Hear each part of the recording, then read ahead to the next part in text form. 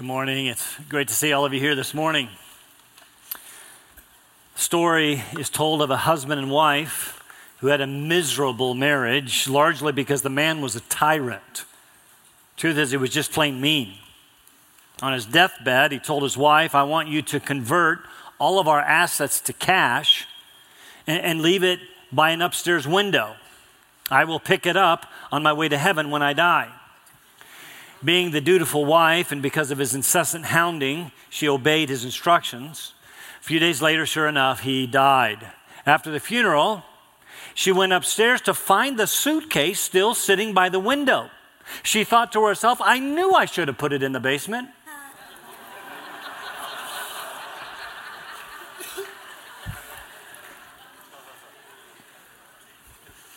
We all want to take some with us.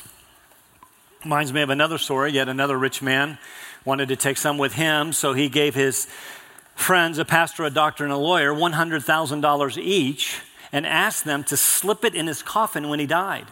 After the funeral, the three were talking. The pastor's conscience got the better of him, and he admitted, "I only put in $75,000. The doctor said, "I only put in $50,000. The lawyer said, "I am shocked at both of you. I put in a check for the full amount."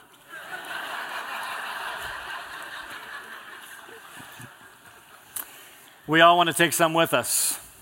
But the truth is, we know that we will leave it all behind. Naked I came from my mother's womb, and naked I will return. And so, a last will and testament are the instructions of the deceased as to what to do with his or her estate. An executor is usually named. Beneficiaries are listed. My son gets this, my daughter gets that. Sometimes you don't actually know what you'll get until the reading of the will. For example, Leona Helmsley died in 2007, leaving behind a $4, maybe $5 billion estate. Having outlived her children, she left part of her estate, $10 million each, to two of her four grandchildren. That's right.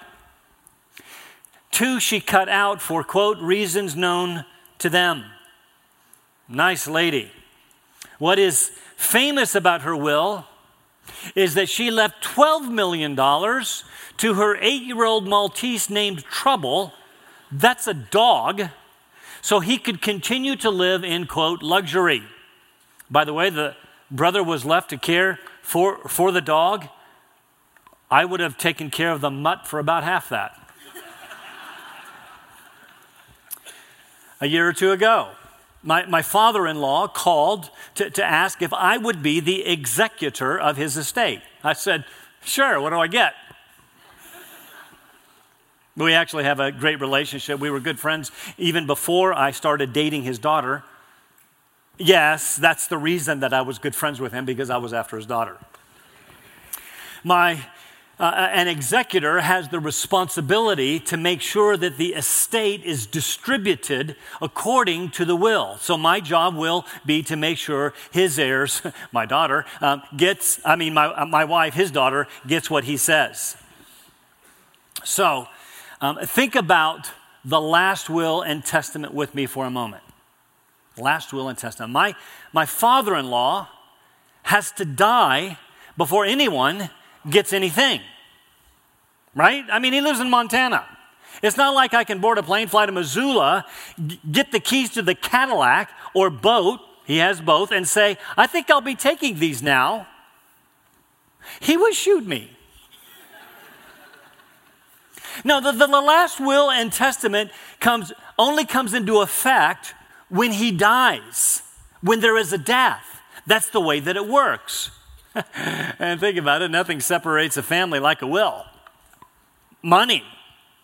Because we all want to know, what do I get?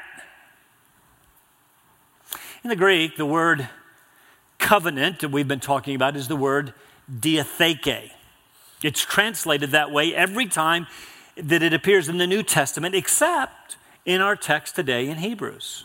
You see, the word can also mean last will and testament, which, by the way, is why our Bibles contain both the Old and New Testaments. That is, the Old and New diatheke It would be better actually to call them the old and new covenants.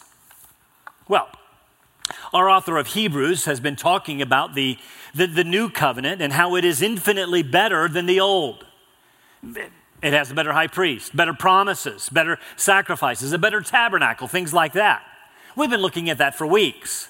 But today, our author capitalizes on the other meaning of that word, diatheke, covenant, and uses this idea of last will and testament. It's sort of a play on words. And he reminds us that there must be a death before a will comes into effect. And there was a death, a specific death. And the beneficiaries of the will, think of it as God's will, receive a better inheritance. In fact, he calls it an eternal inheritance. Look at our text. Hebrews chapter 9, verses 15 and following say this. For this reason, because Jesus offered himself in his own blood as a sacrifice, for this reason, he is the mediator of a new covenant, diatheke. So that since a death has taken place for the redemption of the transgressions that were committed under the first diatheke, covenant, those who have been called may receive the promise of the eternal inheritance. For now my translation has it covenant, but better, for where a will is, there must of necessity be the death of the one who made it. For a will is valid only when men are dead. For it is never in force while the one who made it lives. Therefore, even the first covenant was not inaugurated without blood. For when every commandment had been spoken by Moses to all the people according to the law, he took the blood of the calves and the goats with water and scarlet wool and hyssop and sprinkled both the book itself and all the people, saying, "This is the blood of the covenant which God commanded you." And in the same way, he sprinkled both the tabernacle, all the vessels of the ministry, with the blood. And according to the law, one may almost say all things are cleansed with blood. Because without shedding of blood, there is no forgiveness. And that is, after all, what the tabernacle was for, you see. Sacrifices, the shedding of blood, death for forgiveness. Now, as I've suggested in the past, this author is quite brilliant, bringing out every nuance of truth found in this comparison and contrast between the old and new covenants. Now, why does he do that? Well, we've seen, because his readers were Jewish believers, converts from Judaism or the old covenant to Jesus, the gospel, and the new covenant. But as a result of their new faith, severe persecution had come, and they were actually considering abandoning Christ and the gospel and returning to the old covenant. So our author writes to both warn and encourage them. We've looked at three of his warnings, two are yet to come. But his encouragement has been, Jesus is better. Now, in every way, Jesus is better. You see, the new covenant he brought is better than the old covenant. Now, that may be a bit confusing to you. To be sure, the old covenant was not worthless. After all, it was inaugurated by God. It did provide a measure of forgiveness and grace. But it was, and I want you to remember these two words about the old covenant, it was both temporary and typological. That is, it was temporary in that once it had served its purpose, it is now obsolete, and it was typological in that it was always intended to point to something greater to come, namely Jesus and his sacrifice. As such, the new covenant has replaced the old, fulfilled the old, and has come with better promises. And we read here a better inheritance. We'll come back to that as we close this morning. Now let's look at these verses for just a moment before we are reminded of the better inheritance, before we read the will. What do I get? Simple outline looks like this. We're going to see death was required under the new covenant, death required under the old covenant, and the necessity of death for this will to be enacted. You see. Last week we ended with the author's lesser to greater argument in verse 14. how much more, we talked about the blood of bulls and goats, but how much more will the blood of Christ, who through the eternal Spirit offered himself without blemish to God, how much more will that cleanse your conscience from dead works to serve the living God? And so, since Jesus offered himself as a sacrifice, shedding his own blood, dying in our place to cleanse us, notice, not just externally, but from the inside out, verse 15, for this reason, because his sacrifice and blood was better, he is the mediator of something better, namely a new covenant. We've seen this. The author has said over and over, things like the Levitical priests, especially the high priest, served as a mediator between God and his people, namely the Jews. And under the Levitical system, they would offer sacrifices, blood, for atonement to reconcile sinful people, listen, to a rightly offended, holy God. Let's say that again. To a rightly offended, holy God. I was reading a book just this week, and the author suggests that's something that we've lost, that we need to regain. The thing that we've lost is the magnitude of our sin. How our rebellion has set us as enemies of God. He wrote that book over 100 years ago. So what would he say about our culture today? You see, I have found that it is not too difficult to get people to understand that they are indeed sinners, that they do something wrong. But here's the challenge today. So what? Who cares? Everybody's a sinner. Everybody does things wrong. And we've lost the magnitude of our sin and our rebellion.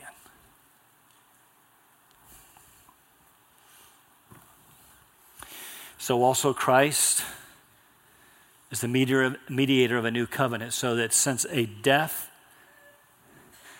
has taken place, that begins to paint the picture of the magnitude of our sin. Since a death has taken place for the redemption of the transgressions that were committed under the first covenant. Stop right there a moment. We need to flesh that out. When transgressions were committed before by people in the Old Testament, there needed to be the shedding of blood that ultimately were atoned for by the blood of Christ. When transgressions were committed before, and frankly now, by us, under the first or the old covenant, what were those transgressions? Well, the old covenant included the law of Moses, summed up in the Ten Commandments. All the things that we're supposed to do and not do. You need to understand that the law is still intended to expose us as sinners, to magnify our sin, and to drive us to Christ. It still does that work today. In other words, it's still right to honor God. It's still wrong to have other gods before him. It's still wrong to make a carved idol of him. It's still wrong, by the way, to take his name in vain. It is still right to honor your parents. It is still wrong to murder, to commit adultery, to steal, to lie, to covet. And I don't have to convince you that we've all been guilty. That's not difficult in one way or another, listen, of breaking every one of those laws. All of them. All of us. Especially when we remember that Jesus drove those commandments home to the heart where they always belonged anyway. Such that to lust after a woman, Jesus said, it's to commit adultery with her in your heart. Jesus' words. And so, yes, pornography matters. To be angry with someone, it's to murder that person. Do you see? From the heart. And every time we count something or someone of more value than God, we've erected an idol and put something before him. And every time we've told a little white lie or deceived or not been content, but rather coveted what others have, we have sinned. Do you see? We've broken all of them. And so we've transgressed the law of God, making us guilty with guilty consciences. And by the way, that's what the conscience is for anyway, to either accuse or excuse our actions. You see, all of us have an innate morality within us. What are the arguments for the existence of God? Across the globe, across time, everybody has understood innately what right and wrong is. And we also know in our heart of hearts that we have in fact violated that morality. We've done wrong. Our consciences accuse us. Maybe it keeps you up at night. Paul says it this way in Romans 2. For when Gentiles, that's most of us here. For when Gentiles who do not have the law do instinctively the things of the law, these, not having the law of the Gentiles, are a law to themselves, in that they show that the work of the law written in their hearts, their conscience, there it is, bearing witness, and their thoughts alternately accusing or else defending them, when on the day, when according to the gospel, my gospel, God will judge the secrets of men through Christ Jesus. So all those times that your conscience has said to you that was wrong, judgment is coming. We're all guilty. But the good news is this: Jesus, the unblemished, perfect, sinless, very Son of God, bore our sins, every last one of them, in his body on the cross, dying in our place so that we could be redeemed. Verse 15, we talked about that last week. Forgiven, so that those who are effectually called may receive the promise of the eternal inheritance. We're in the will. We have an inheritance. We'll come back to that when we close. The author goes on to explain how, where this new covenant is, there must of necessity be a death of the one who made it. For a covenant, or better, a will, is only valid when the one who makes the will dies. We understand that. Again, this is where the author focuses on that other definition of the word diatheke. The makers of a covenant, for example, don't necessarily have to die. Think about that. We call it a marriage covenant. And the bride or the groom, one of them doesn't have to die in order for it to be effective, thank God. No, he's talking about a last will and testament. So before you get the eternal inheritance, there had to be a death. And there was. In this case, in the case of the new covenant, it was Jesus. And we remember the magnitude of our sin.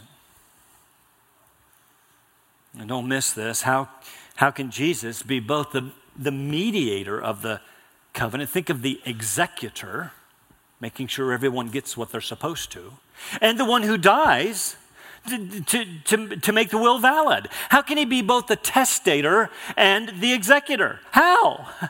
Because of this thing called the resurrection. Yes, he died, but he did not stay dead. That's what the author is going to talk about in verses 23 and following to the end of the chapter.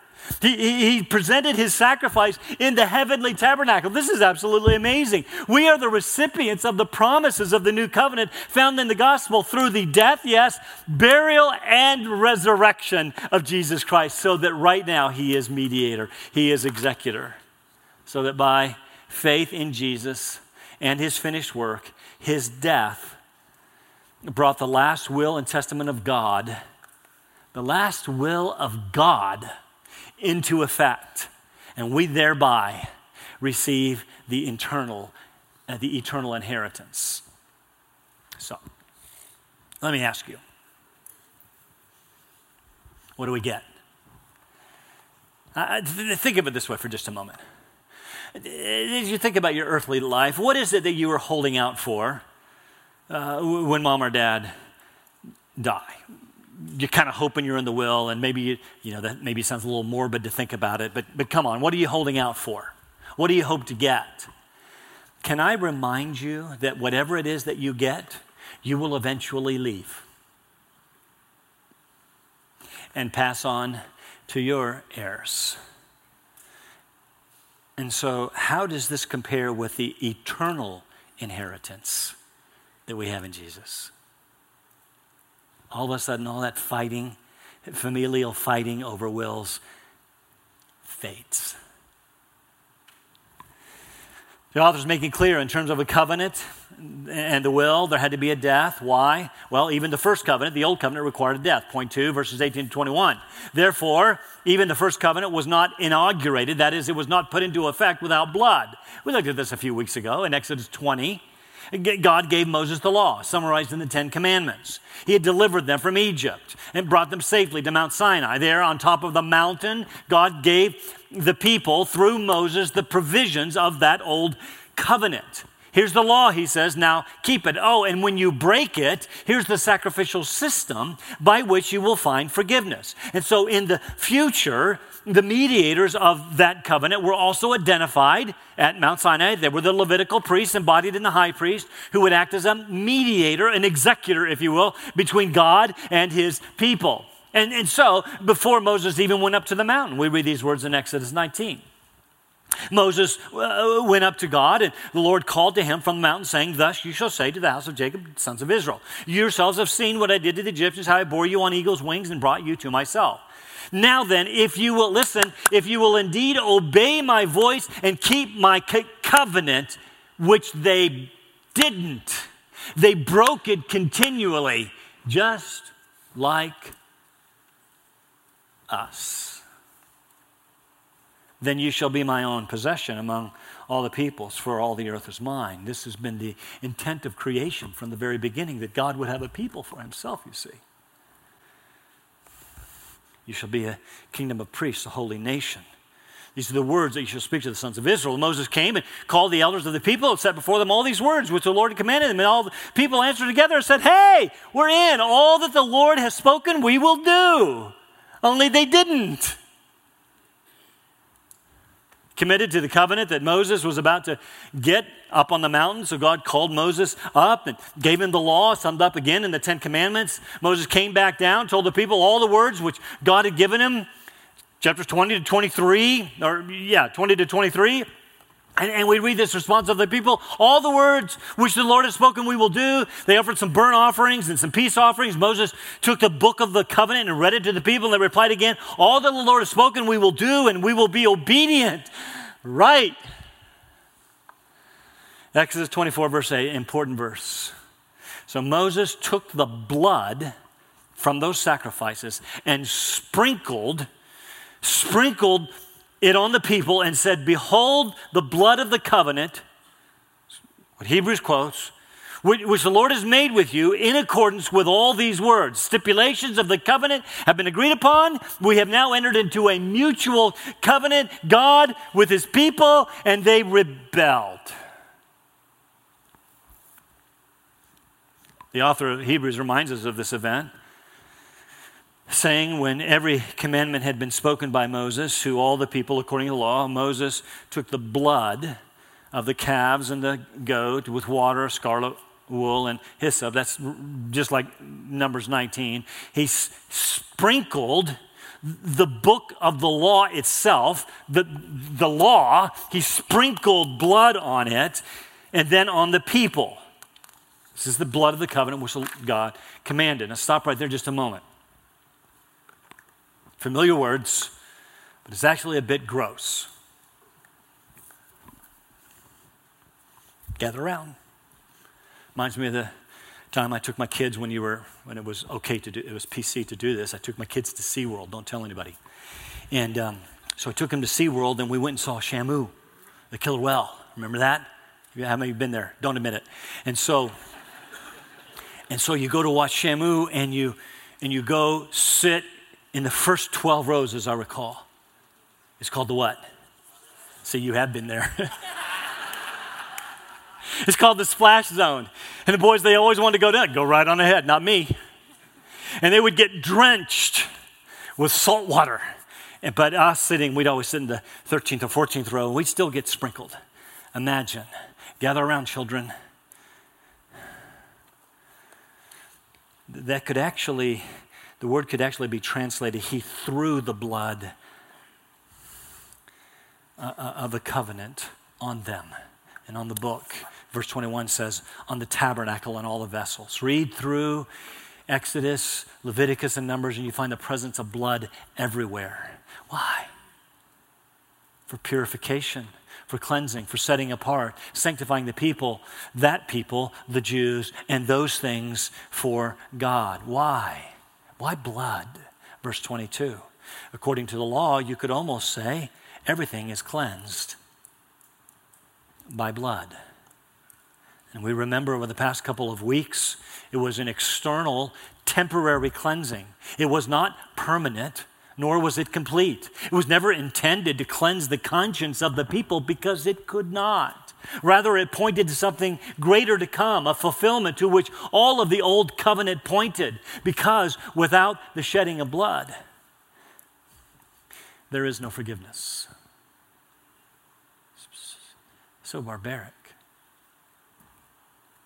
This has always been God's way. It's always been God's plan from the beginning of time to the death of Christ. You can trace the necessity of the shedding of blood for forgiveness all the way from the Garden of Eden to the cross of Christ. Consider, when Adam and Eve sinned, here you go, here's a garden, do whatever it is that you want except that. That's the one thing that they did. You would have done it too. They became aware of their own sin. They tried to hide their own nakedness. They covered themselves with what? Fig leaves. And God said, that will never do. That will never atone for your sins. So God clothed them in animal skins. Where did those come from?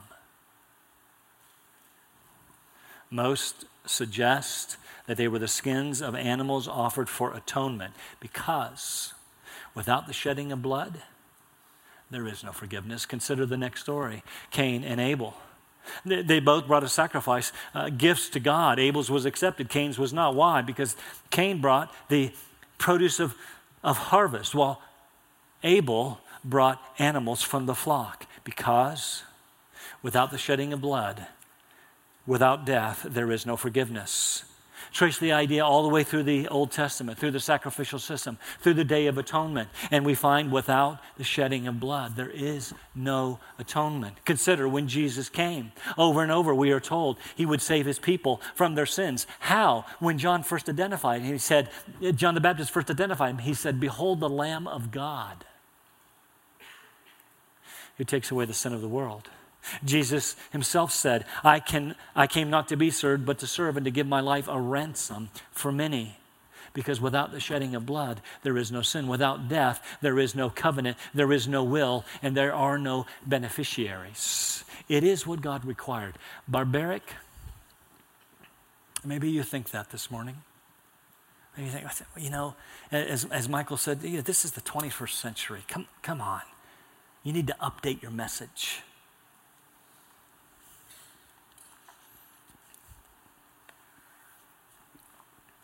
I have prayed for you this week.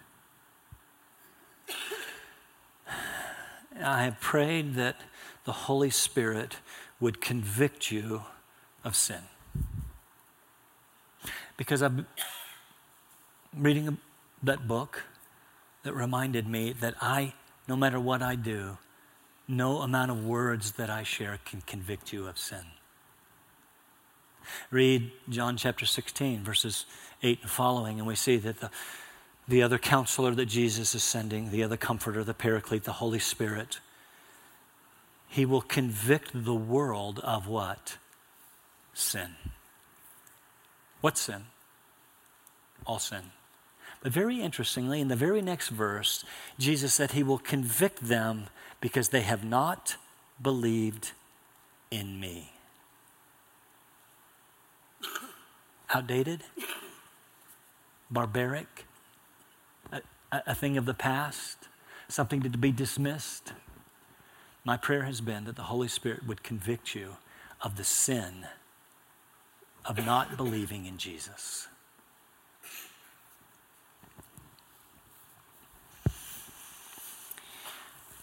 Just a moment by way of conclusion, let's go back to our introduction. Last will and testament requires the death of the testator in order for the beneficiaries to receive the inheritance. Jesus died, bringing the new covenant. Yes, he did not stay dead. As such, those who believe in him and his work received the promised eternal inheritance. We are the beneficiaries, known by the Father from the foundation of the world. So don't you want to know, what do we get? It's time to read the will. As we close briefly, let's review our inheritance spelled out, just briefly, spelled out by the author of Hebrews thus far. Again, listen as I read the will, of which you are beneficiaries if you believe the gospel. First, he started this way back, having in chapter 1 proven the superiority of Jesus to angels. He's better, remember? He gets to chapter 2, and he says, when Jesus took on flesh and blood at his incarnation, through his death, he rendered powerless the devil, who till that time had power over death. And as a result, we who were subject to fear all of our lives need no longer fear. The top survey after survey reveals that one of the top fears that people face is the fear of death. Have you thought about it? Have you had nightmares about it? I want to say to you, we need not fear death and what lies beyond the grave, not if you have an eternal inheritance. Second, through his incarnation and death, Jesus became a merciful and faithful high priest for us, making propitiation. What is that word? What does that mean? Well, it means the reason that we need not fear death anymore is because Jesus turned away God's wrath that was rightly pointed at us because of the magnitude of our sin. Do you see? Third, when Jesus was tempted to quit, when he wanted to give in as he thought about the cross, because of his sufferings, because he did not, he is able to help us when we are also tempted to quit. When we face the sufferings of being Christians, remember who he's writing to. When you face the ridicule and the sufferings and the persecution for being Christians, you can remember our great high priest did not quit. Number 4, because Jesus ascended to heaven as our great high priest, because he was tempted in every way as we are, he is able to sympathize with our weaknesses. So we can actually, listen to this, we can draw near. They couldn't do that in the old covenant. We can draw near to receive mercy and find grace to help in our time of need. 5, don't miss this, because of his obedience, Jesus has become for us the source of eternal salvation. And Jesus actually said that he was the only source of eternal salvation. Through faith in him, we can be eternally saved from our sin and certain consequent destruction. 6th, because he is our high priest, we have an anchor for our souls. Are you feeling tossed and tossed about in the storms of life? You feeling anxious? You feeling the challenges of what lies ahead?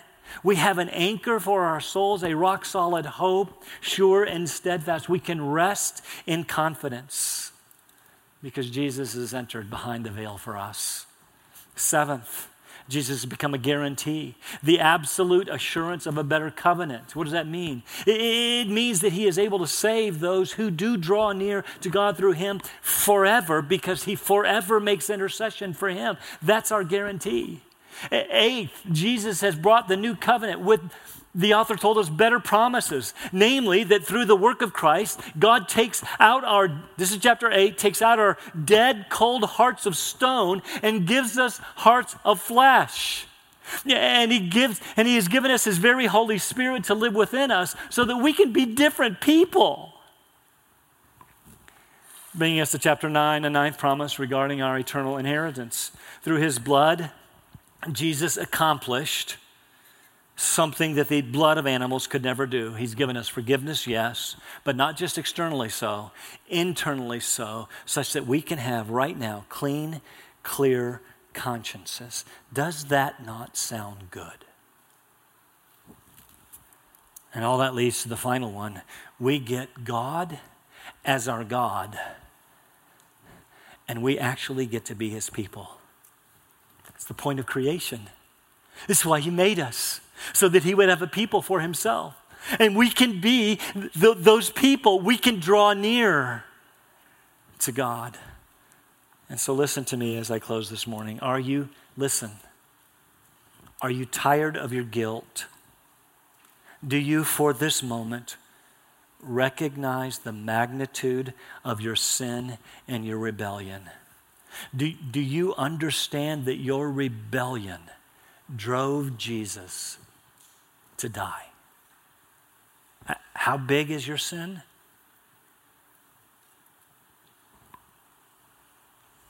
Jesus died for it. But I want you to understand that as a result of that, there is an eternal inheritance that awaits. There is hope, there is healing, there is help, there is forgiveness through the cross of Jesus Christ.